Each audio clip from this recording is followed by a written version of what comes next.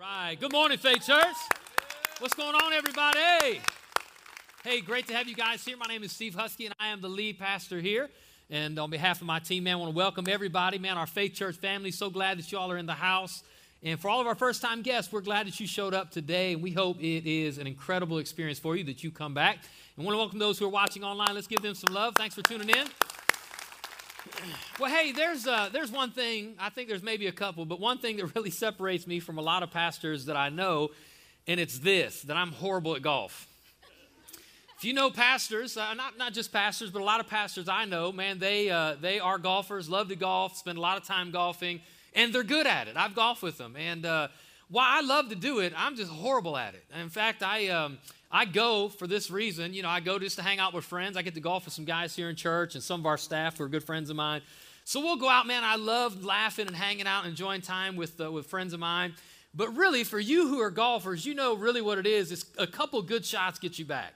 If I get a decent drive and maybe one or two iron shots and one putt, like I'm coming back. But I went out and played this past week with Pastor Ryan's first time out in the season. Pastor Ryan was there, and he's a great golfer. And Brody was there, and he's a great golfer. And Ty Beckman up here on the front row. Ty Beckman, monster driver. I'm just honest. I started picking flowers at some point. It was so bad. I'm not a quitter, but this is true. Halfway through the turn, I quit. I'm like, I'm out. I'm just tired of being humiliated. So, but here's the thing, you know. I've had some people who've tried to help me over the years.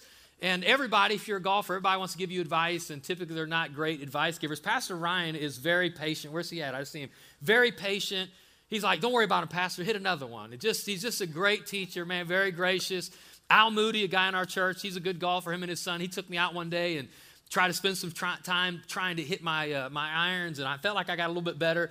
But so here's my point is this, is the game of golf, it's not intuitive. Right? I mean, you would never see a bag of clubs laying on the ground in a ball and just figure you need to pick up a club, how to swing it, and where to hit it into a hole. Like somebody has to take the time to teach you the game, to teach you the rules, to show you the nuances. If you're going to play golf, it's not intuitive. Somebody has to teach you how to play, right? And it's not just golf. It's a lot of things in life. Somebody has to come alongside of you, give you the information, teach you what you need to know to participate or whatever it is. And when I say the word intuitive, here's what I mean, and y'all know this. Intuition is a feeling or a thought you have without outside influence, which means there are some things that you and I know that we're born this way. We just knew it. When we came into this world, there's things we knew, there's things that we understood. And there are things that are not intuitive, stuff that we had to be taught, things that we had to learn along the way. When I talk about things that are intuitive, let me give you a couple examples. For example, we have some things that are like this physical intuition, right? When you come into the world, nobody has to set a timer or put you on a schedule to eat because, you know, if you don't eat in 3 weeks, you're going to fall over dead. It's like, oh my gosh, you forgot to eat, right? I mean, God created this ability for your stomach to communicate to your brain when it's empty, and you go and you know you need to eat, and you know how to eat. Nobody taught you how to eat. In fact, I remember holding my daughters when they were very tiny with the bottle, and I would put the bottle like I'd keep trying to, they'd be like, I mean, it's just intuitive. They knew like to put the milk in their mouth. Why? Again, we have physical intuitions, just things that we're naturally born with that nobody taught us, just things we know. We don't have just physical intuitions. We have moral intuitions, right? Even though our parents try to really confirm it and really try to make it firm in our hearts, at the end of the day, we're born into this world with a moral code. Nobody has to tell you it's wrong to lie. Nobody has to tell you it's wrong to steal or it's wrong to mistreat people. We are born with this moral intuition. In fact, Paul, he really says it this way, that it's God's laws written in our heart, that we come into this world knowing right from wrong. And it's this intuitive thing. Nobody has to tell you. Well, there's another area that I believe is intuitive, and that's the area of faith. And when I say faith, I mean, when you come into this world, if nobody impacts you, if nobody influences you, I believe you come into this world with this kind of idea that there's something bigger than you. You may not be able to define it or articulate it yet. You may not have the verbiage or the theology to really define it. But I think we come into this world knowing like something's out there, that something happens after you die. And in fact, Solomon, he said it this way, that God's put eternity in our hearts. That when you're born, there's something in you that's greater than the moment you live in. And again, we went back, referred to the law, that there's a moral law because there's a moral lawgiver, right? There's things we just know. So faith faith is intuitive. But when I say faith, again, I mean it's very generic. There's just a thing, God being something greater out there, up there, somewhere. We don't really know what it is. And so here's what I want you to hear through this, though. This is where we're going to go today. While faith is intuitive, Christ as our Savior is not intuitive. So while nobody has to tell you there's something out there, in order for somebody to come to the conclusion that they need Christ as their Savior, nobody can figure that out on their own. Nobody is born with that information intuitively in their heart. Somebody has to say something. Come on, everybody shout, say something. Someone has to say something. We're in the middle of a series entitled Soundtrack, where we're looking at some secular songs and applying them to some things that we live and some theology we believe and some things that Jesus taught. And today I want to talk for a few minutes about saying something, because here's what Paul said. Apostle Paul said in Romans 10, he said, so faith, come on everybody read this, so faith comes by hearing, that is hearing the good news about Christ. So he says the way people figure out who Christ is and figure out their need of Christ, the way they get there is from hearing. So if somebody's hearing, that means somebody else is saying something. Someone else is saying something. So if you've not figured it out yet where we're going, today for a few minutes, I want to talk about us sharing our faith with friends. Another word is evangelism or testifying. You know, whatever words you want to use, they're all uncomfortable words. And when I say it, I feel the air sucked out of the room, because some of you would rather have a colonoscopy or go get a root canal than share your faith with somebody. I don't know why it's that way. It's a very uncomfortable topic. It's very uncomfortable to talk about. For some of us, it's very uncomfortable to even think about engaging in. And so for the next few minutes, I want to talk about how we can do this, why we need to do this, because again, here's what I want everybody to know is someone has to say something, okay? So here's why. Last week we opened up the series Soundtrack, celebrating the resurrection of Jesus. That this guy Jesus was born and he lived perfectly. He died sacrificially on the cross of Calvary on behalf of all of our sin. And what we celebrated last weekend is that on the third day, he rose bodily from the grave. And we celebrate that moment because through it, we find life and forgiveness and a connection with our Creator. But what you find happen immediately after the resurrection is his followers, his disciples, went out radically communicating, being a witness. Everybody say witness. That word's used throughout the book of Acts, which is the storyline following the life of Jesus.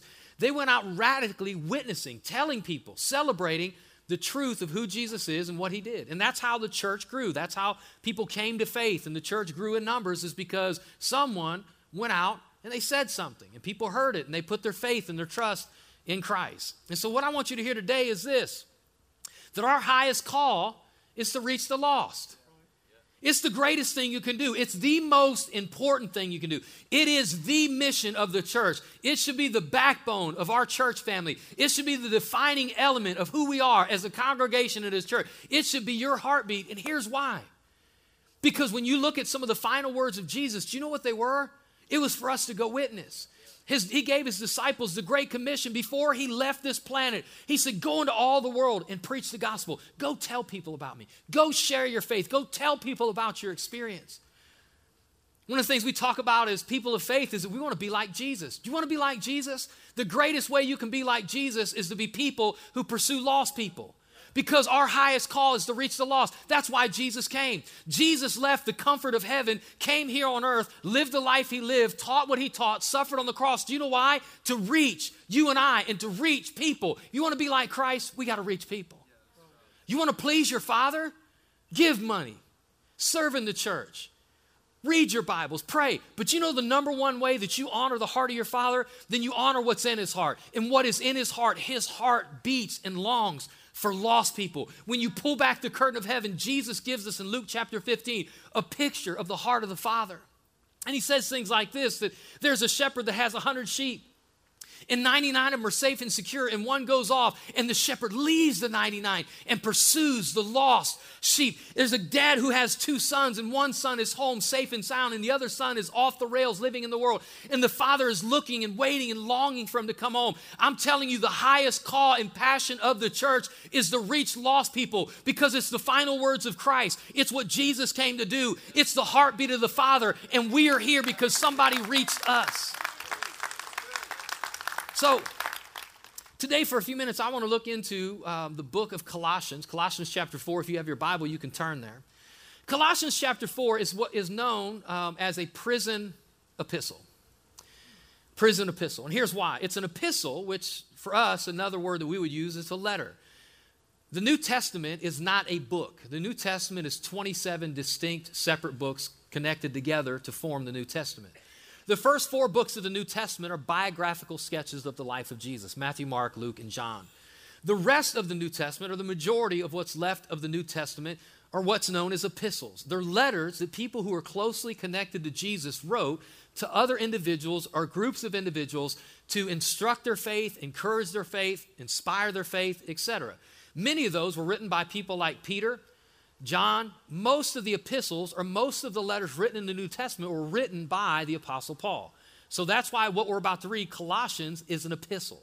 Now, I said it's not just an epistle, it's a prison epistle. There's 4 of them. Do you know why? Because the Apostle Paul wrote this particular letter from prison. He was in lockdown. He was in the hole. You say, why? I mean, for the Apostle Paul, he was probably such a godly man. How does a godly man end up in jail? He ended up in jail writing this letter to us today because he was witnessing. He got thrown in jail for stirring up trouble for sharing his faith, which means if you share your faith, it may not always go well, may not always be comfortable, may not always make you feel good, but it's always worth it. Think about today, the Apostle Paul. Even though he made himself uncomfortable, so uncomfortable that he went to prison for his faith and sharing it with people, he could have never anticipated that 2,000 years later, because he was willing to make himself uncomfortable and share the truth of Christ and commit to other people the story that he knew and experienced himself, here we are later, 2.5 to 3 billion people on this planet that know Christ is our Savior because he was willing to share. Come on, somebody. So, while you may feel the price you pay, it might cost you something. Someone might get upset at you. Someone may shut you down. Someone may tell you to be quiet. While you may feel the price you pay, you'll never know the difference you make. I'm convinced with all of my heart that if we will do what God's called us to do and do our best to fulfill our goal to reach lost people, that I believe there's people we'll influence that we'll never know. I believe there's people we'll win that we'll not figure out until we reach to eternity. Here's the thing. Every person you win wins more people, and they win more people, and they win more people, which means you influence just one. That one could influence thousands. Someone brought me to Christ, and I have won tens of thousands of people in Christ in 25 years. That's credit to them because they won me. Are you all hearing what I'm telling you? So, it may not be easy, but today we're gonna engage and we're going to lock in about this idea of evangelism or sharing your story or whatever term you want to give it. And here's where Paul says, Colossians chapter 4. He says, pray for us too that God will give us many opportunities to speak about his mysterious plan concerning Christ. That is why I'm in chains. He's saying, I'm in jail for this thing and I'm still committed. So if something bumpy happens on the road, stay committed. And here's what he says again. He says, pray for us. I talk to people a lot, and he'll say things like this: Pastor, I don't know what to pray for. Like, I want to pray, but I'll run out of things to pray for. If you'll commit yourself to be a person to follow the highest call to reach people, you'll never run out of things to pray for. Do you know why? Because you can always pray for your friends and your coworkers and your neighbors. Pray that God will open their heart. Pray God will prepare them for someone to speak to them. Pray for you to have boldness. Pray for you to have opportunities. After you talk to them, pray that God will stir what's in their heart. I'm telling you, you'll never run out of things to pray for if you'll engage and be a person that's committed to share what Christ has done for you. So he says, hey, pray for me. And notice what he says. Pray for us too that God will give us, everybody say these next 2 words, many opportunities. Now, here's what's funny about these words. For us, we feel like the opportunity to share our faith is like a unicorn. Like, I've heard of them, but I've never seen one. They don't exist. We feel like we live in a culture that nobody wants to hear it. That's your truth. That's your experience. Shut up. Keep it to yourself.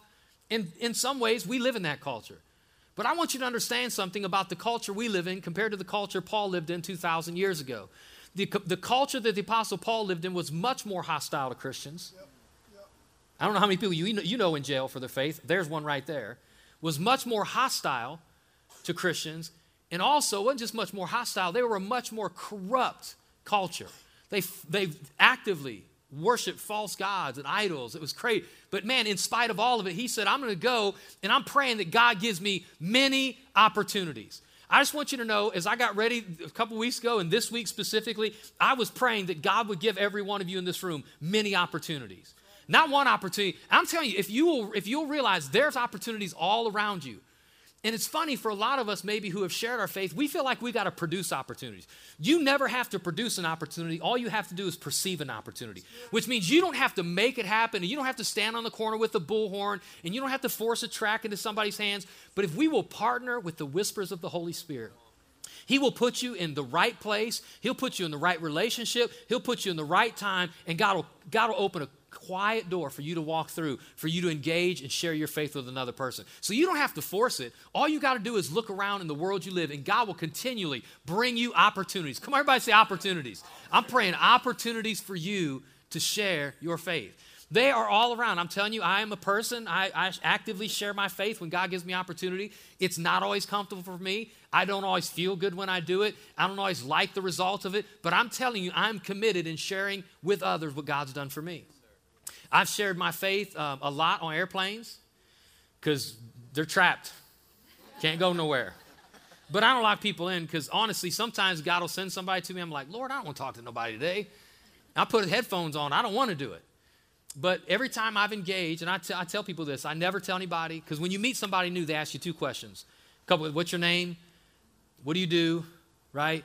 And when people ask me what I do, I never tell them I'm a pastor, because if I tell them I'm a pastor, they won't talk to me no more.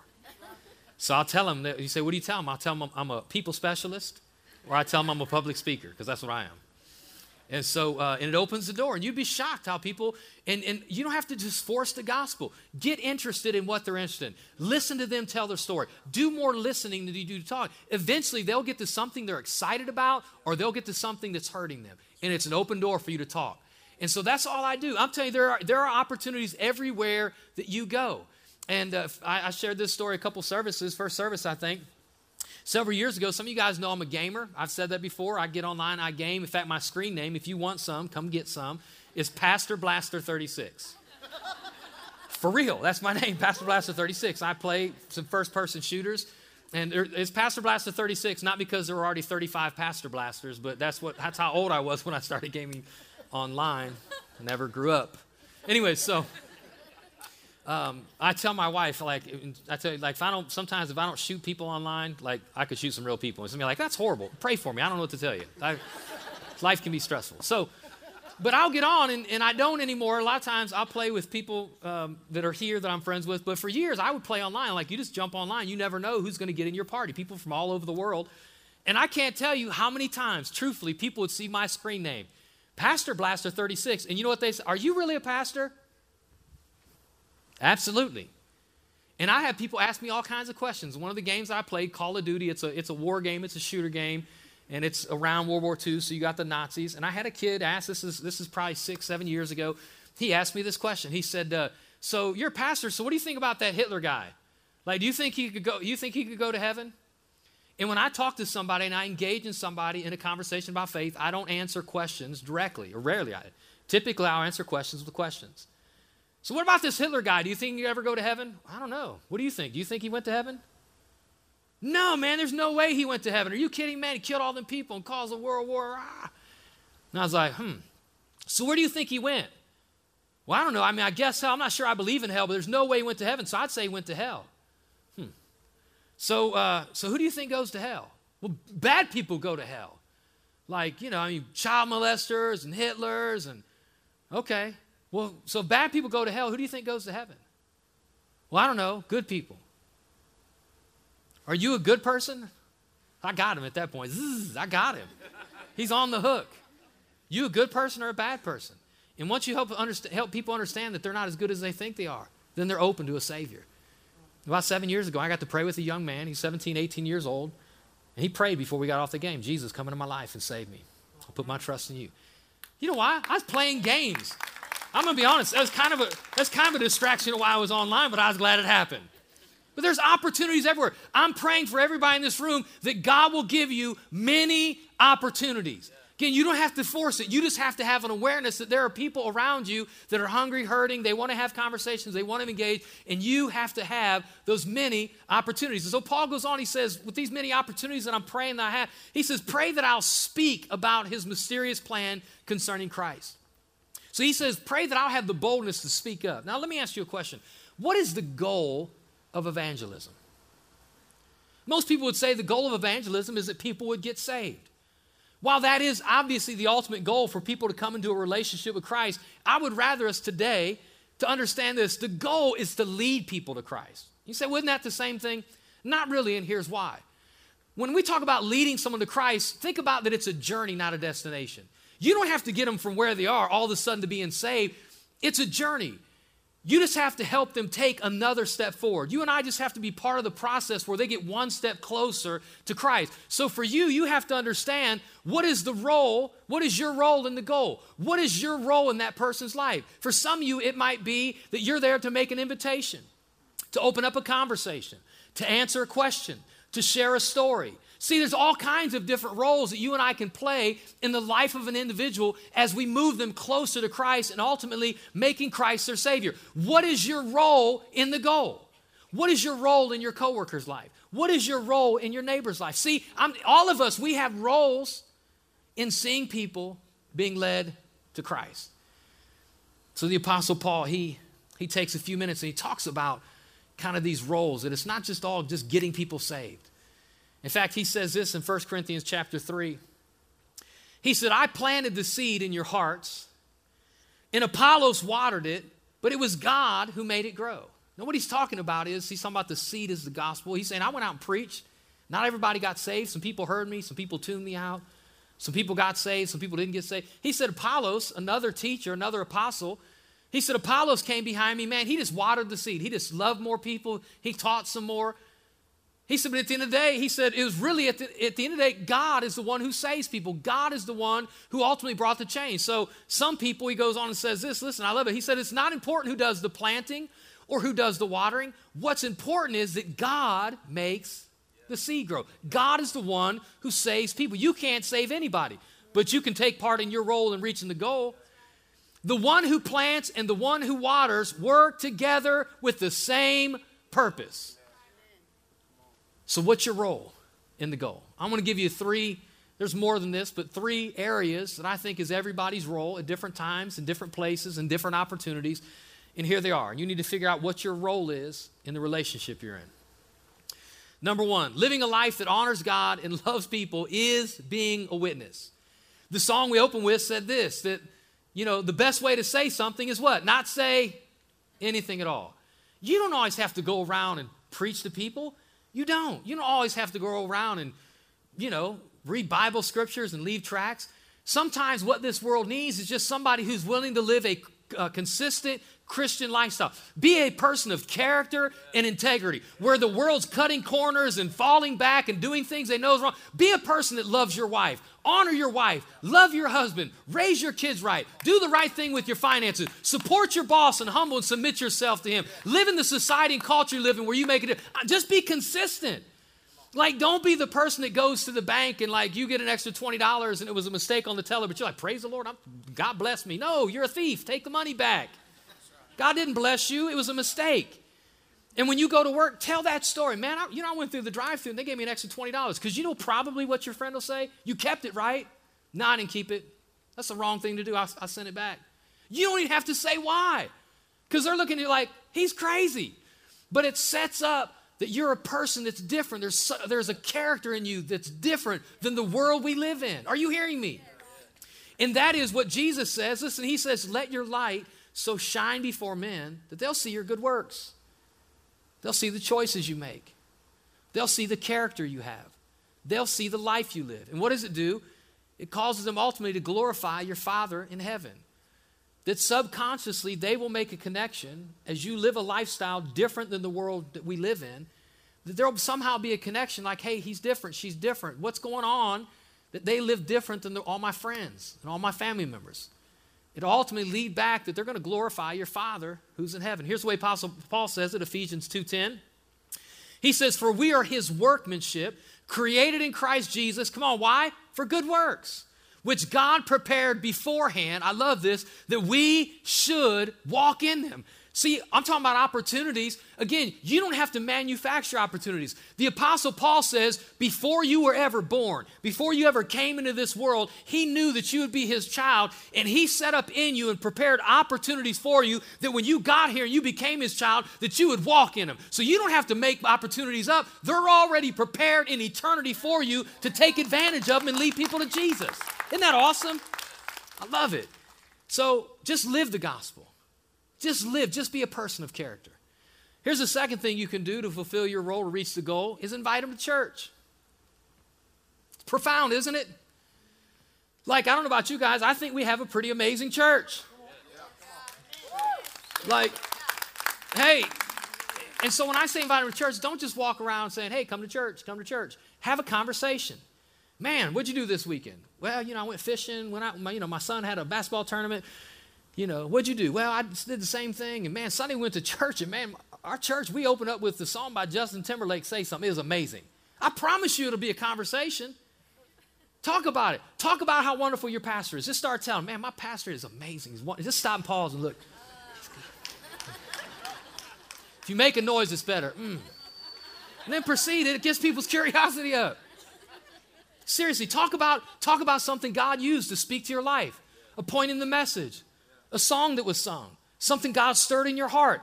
Don't just invite people to church. Talk about what God's doing in your church and in your life through church. And then say, man, I would love for you to join me. Man, come in. I'll save a seat for you. We got 3 services. Man, just come and be my guest. You don't have to talk about God. You don't have to talk about Scripture. Just, hey, man, I love church. This is what happened. I'd love for you to be my guest. These first 2 options, just living the gospel and inviting people. Anybody can do it, and we all should be doing it because it's our highest goal is to reach people. What I want you to hear today is this. Again, faith is intuitive, but Christ as your Savior is not intuitive. Someone has to say something. Eventually, someone's going to have to open their mouth and share the gospel. Someone's going to have to share the gospel. So for a few minutes, I want to help maybe some of us here understand what it looks like, what it feels like to share the gospel. Here's what Paul said back in Colossians 4. Paul said, pray that I will proclaim this message as clearly as I should. He's saying, I pray that when I talk, people get it. People hear me. Help me to pull back. He's praying, God, help me to pull back the curtain. Help me to make it plain. Help me to pull it on the boulevard. Help me to put it down where the goats can get it. Whatever term you want to use, help me, Lord, when I talk to somebody, when I share my faith, when I evangelize, help them to get it and understand it. And so I'm going to give you 4 ways that you can share the gospel. I had a conversation with our small group, and it was just, I guess, because I'm getting older, but none of them had heard this term, the Romans Road. How many people have heard the term, the Romans Road? So most of you have not. So here's 4 ways that when God gives you the opportunity, if God gives you the opportunity for you to share specifically the gospel, how to lead someone to Jesus, here's one of the 4 ways that you can use, the Romans Road. What is the Romans Road? It's 3 scriptures. They are all found in the book of Romans. Shocker. They're all found there, and you can turn a person one by one. This is how I've witnessed to people for a long time. I don't always use this way, but there are times I've used this.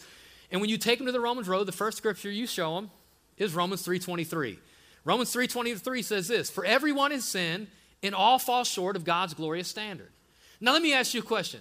If you ask your friends, are you a good person or a bad person? What are most of them going to say? Good. Everybody thinks they're good. So when you show them this scripture and say, well, what's Paul say? Well, Paul says we've all sinned. Well, does that mean you sinned? Well, I'm an all. And help people understand that they're not as good as they think they are. Ask them some simple questions. Well, you're a good person. Let me ask you a question. Have you ever stolen anything in your whole life? And they always go to the crayon they stole in 3rd grade. They don't talk about like this, I've stolen a couple things. Okay. Have you ever blasphemed? Have you ever taken God's name in vain? Yeah. What's that make you? Blasphemer. So you've stolen things before. Yeah. What's that make you? A thief. Have you ever lied before? Oh, just a couple times. Just little white ones. No, don't qualify them. Have you ever lied before? Yeah. What's that make you? A liar. So you just told me you're a good person, but by your own admission, you're a lying, thieving blasphemer. Come on. Like, this helps people understand they're not as good as they think they are. So you show them this first scripture, just some basic conversation. It helps people understand that, I'm probably not as good as I think I am, because everybody sinned. Romans 6:23, next scripture. For the wages of sin is death. Hey, you just admitted you're a sinner. God says, man, the wages, the debt of that is that one day we're going to die and be separated from God forever. That's horrible news, right? Yeah, here's good news. But the free gift. You like free gifts? So do I. You know, God says he's got a free gift, and the free gift is eternal life through Christ Jesus our Lord. That Jesus came, man, to rescue. That if you continue in the lifestyle you're in, you're lost. And man, I hate that. And God loves you enough that he sent his son to rescue you. And it's a free gift. Nothing you have to do to earn it, but put your faith in Jesus. Do you want to do that? Well, here's how you do it. Romans 10:9. Romans 10:9. If you openly declare that Jesus is Lord and believe in your heart that God raised him from the dead, you will be saved. This is all you got to do. It doesn't say anything about baptism.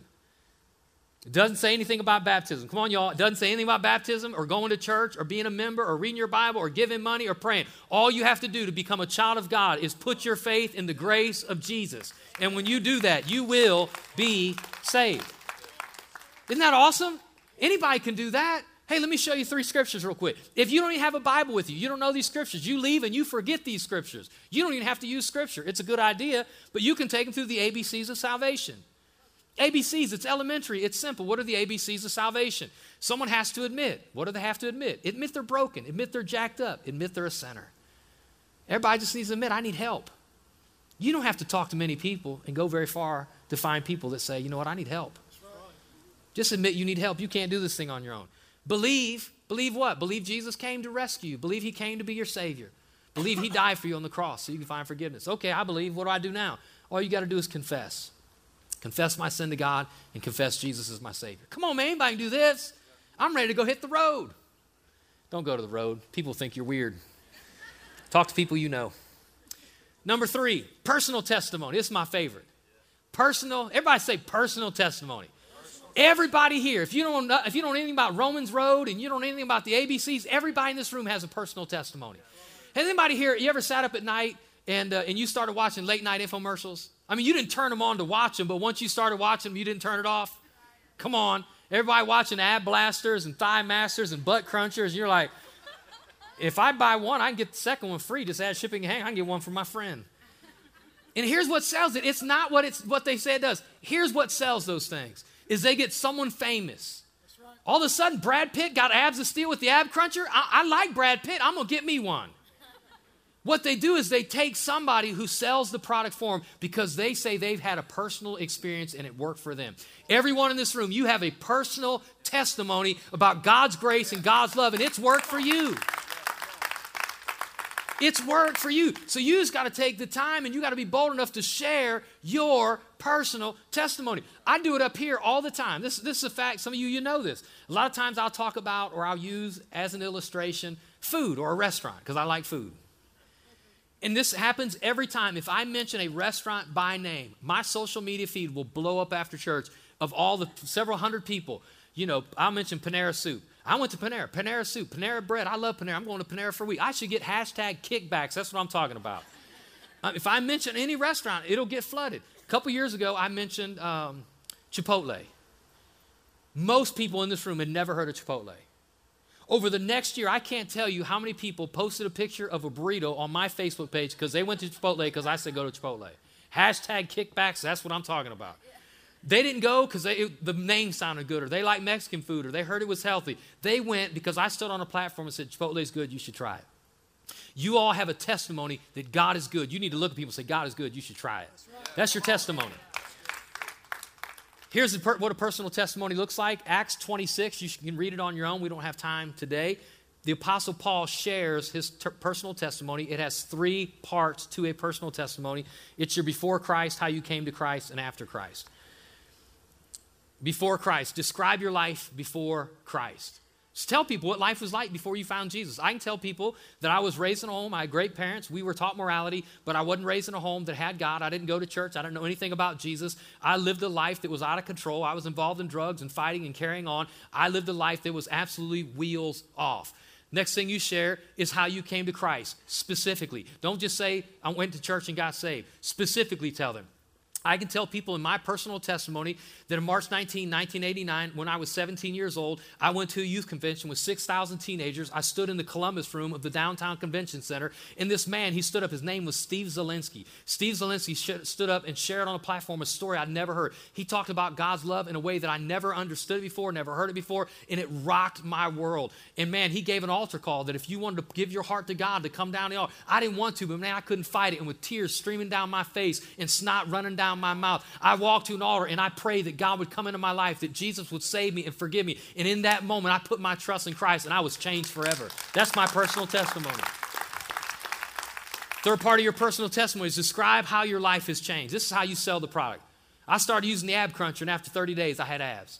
I started putting my trust in Jesus, and my life changed. I'm not perfect. I still struggle. I still got issues, and I still got battles, but I'm not the person I used to be. God has changed me. God has set me free. I don't get high anymore. I don't lose my temper like I used to. God is in the process, and he has made me a brand new creation in Christ. I know who my God is, and I know where my eternity is. So that's who I was. That's how I got saved, and that's who I am now. All of you have a story, and it doesn't have to be profound. It doesn't have to wow anybody. Your story will connect with people because God will put your story with an opportunity with the person who needs to hear your story. So the last one, this is the easiest one at all in the digital age. Fourth way for you to share the gospel. There's an app. It's called Share Your Faith. You can go to the Google store. You can go to the Apple store and you can download this app. That's exactly what it's called if you type it in. Basically what it is, you open the app. And there's two ways you can use it. You can use it without the voice interaction, which basically it's just, you just touch buttons and it walks a person through step by step the gospel. It even gets to the end where you say, would you like to be saved? And if a person says no, you click no and it gives answers why they should. I mean, it's dummy proof. And if you're so scared, like I don't even want to talk, you can activate the voice and it will say everything. Like you just got to stand there. What are you doing? I'm sharing my faith. Like, it does everything for you. But at the end of the day, listen to what I'm telling you.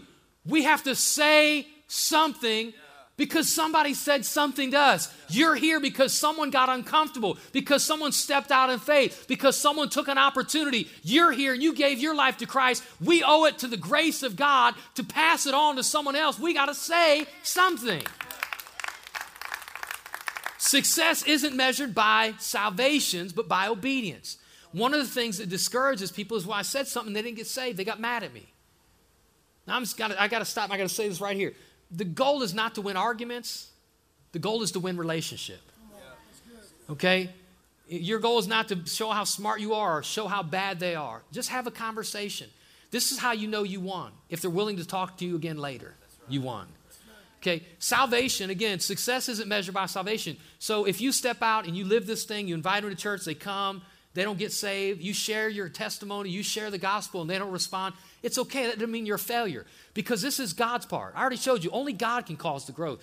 Your part is to plant seed and water seed. Your job is obedience. Did you fulfill your role to reach the goal? Because if you said what you should say, when you should say it, if you lived it out in front of your friends, if you invited to church, then you did your part, and God is honored and pleased by how you're living for him. So don't measure it, did they get saved? Measure by, did I do what God wanted me to do?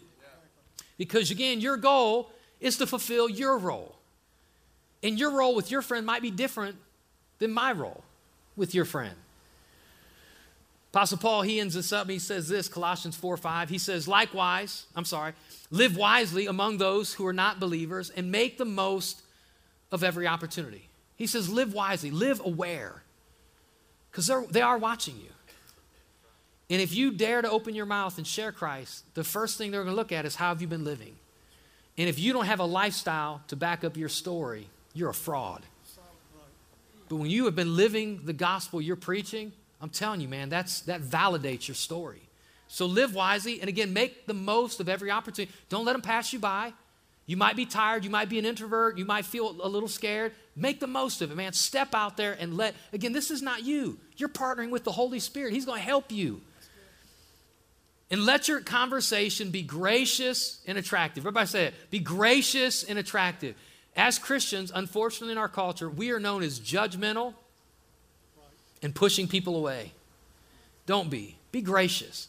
Broken people already know they're broke. You don't need to point out their flaws. You don't need to be on your high horse of righteousness pointing down at the broken world. Be like me. I heard someone say a long time ago that evangelism is one beggar telling another beggar where to find bread. Hey, we're both broken. Let me tell you how I got fixed. Maybe it'll work for you too. So let your conversation be gracious and attractive so that you will have the right response for everyone. Last thing, some of you guys don't know this, but there are three entities, three individuals that has access to every cell phone in this room. Three people that can text you whenever they want to, with or without your permission. Number one's the president. Has access to your phone. If you have a smartphone, the president of the United States can text you. He needs to quit tweeting, but he can text you. In case of a national emergency, every phone in this room right now would ding with a text. The second entity that has access to your cell phone is the National Weather Service. If there is a weather emergency, they can text you. You don't have to sign up for anything. You don't have to download an app. They have access to your phone. Do you know who the third is? The third entity that has access to every cell phone in this room to text you whenever they feel like it is the Amber Alert system. The Amber Alert system, you used to send out postcards. In 2013, they turned to cell phones. That basically, when a child is abducted, they immediately send out a notification that comes to our cell phones, and if we open it up, there's a picture. So it makes us aware that a child's missing. So we'll be aware in case we see them. And I don't know about you, but I have received Amber Alerts on my phone. And I, like you, have looked at the Amber Alert. My phone buzzed, looked at it. It wasn't a friend of mine. Wasn't someone that I needed. I just swiped it, deleted it, and didn't even look at it. And I hate to say, but I've done that lots of times. Picked up an Amber Alert, didn't even open it. Just swiped it and shut it down. Several years ago, kind of the same situation. You know, man, you get ready to delete this thing. And I just felt like the Holy Spirit pricked my heart. That's somebody's little girl. That's somebody's little boy. And there are parents at home losing their mind, wondering where their child is. And you have an opportunity to do something. Look at a picture and just be aware. Think about how much more your Heavenly Father is losing His mind over His lost children. And man, we just go through this world and it doesn't concern us, man. We just swipe delete and go on with our life. God wants you to live with an awareness of broken, lost people all around us. And He's given us the grace of the goodness of God to share. And it might be uncomfortable and it might cost you something, but it is always worth it, and God will always honor it. And we can play a part in our role to reach the goal, to see people led to Christ. Let's do it. Let's do it. How many people are going to say, Pastor Steve, I want to do this. I want to be better at this. I want to actively be a person that shares my faith. Raise your hand. Father, Lord, you see our hands, and more importantly, you see our hearts. And Lord, everybody in this room, including me, we've at times made excuses. We've excused it because of our personalities, because of our schedules, because of our lack of knowledge. And Lord, I pray that we would stop with the excuses. I pray, God, we would take advantage of every opportunity you give us. Lord, in the workplace, in our neighborhood, on ball fields, I pray, God, just give us those opportunities. Lord, sometimes it's not saying anything. It's just living the gospel. Lord, sometimes someone has to say something. And I pray when those moments come, you'll give us the boldness to speak clearly what your word says, what our experience has been. And that, God, people will be led to Christ. With every head bowed and every eye closed, as I close here today, maybe you've never yourself come to Christ. And you hearing me share these scriptures that we're all broken, and you recognize you are broken and you have made mistakes. And you hear the scripture that says the wages of sin is death. I want you to know that God is perfect and He does judge sin. That's not popular today, but it's true. But He loves sinners. He loves you. He loves you so much that He sent His Son to die for you so you could be connected to Him forever. And it's a free gift. All you have to do is ask Him to save you. All you do is have to ask Him. Put your faith in who Jesus is and what He's done for you. So with every head bowed and every eye closed, if you're here, maybe you're at home watching online, and you say, Pastor Steve, I've never put my trust in Jesus. I've never asked Him to forgive me. And today I want to cross the line. Today I want to become God's child. Today I want to ask Him to forgive me of my sin. If that's you, real quick, I want you to throw a hand in the air. Nobody looking around. I'm going to close in prayer. I'm going to pray for you. If that's you, say, Pastor Steve, pray for me today. I want to give my life to Christ. Throw a hand up and leave it up real quick, just for a minute. Throw it up real high so I can see it. Come on, leave it up. Throw it real high so I can see it. Today, I want to give my life to Jesus. Today, I want to put my hope in the trust that I find in Christ. Thank you, thank you, thank you, thank you, thank you, thank you, thank you. Thank you, sweetheart. I see that hand. Thank you. So I'm going to close in this prayer. You can pray whatever prayer you want, but ultimately as you pray, you just ask God. Well, again, what the Bible says, if you'll say it out loud and you'll believe in your heart, in that moment you're saved. So you can pray after me. Come on together. Can we say, Jesus, I believe that you came and you died for me, for my sin. I confess my sin to you. I ask you to forgive me. Save me and make me your child. And I receive it right now in Jesus' name. And everybody who agreed said amen. Come on, can we give it up for about 7 or 8, 9 people in this house? Yeah. Hey, God bless you guys, man. Have an amazing day. We'll see you next week for week 3.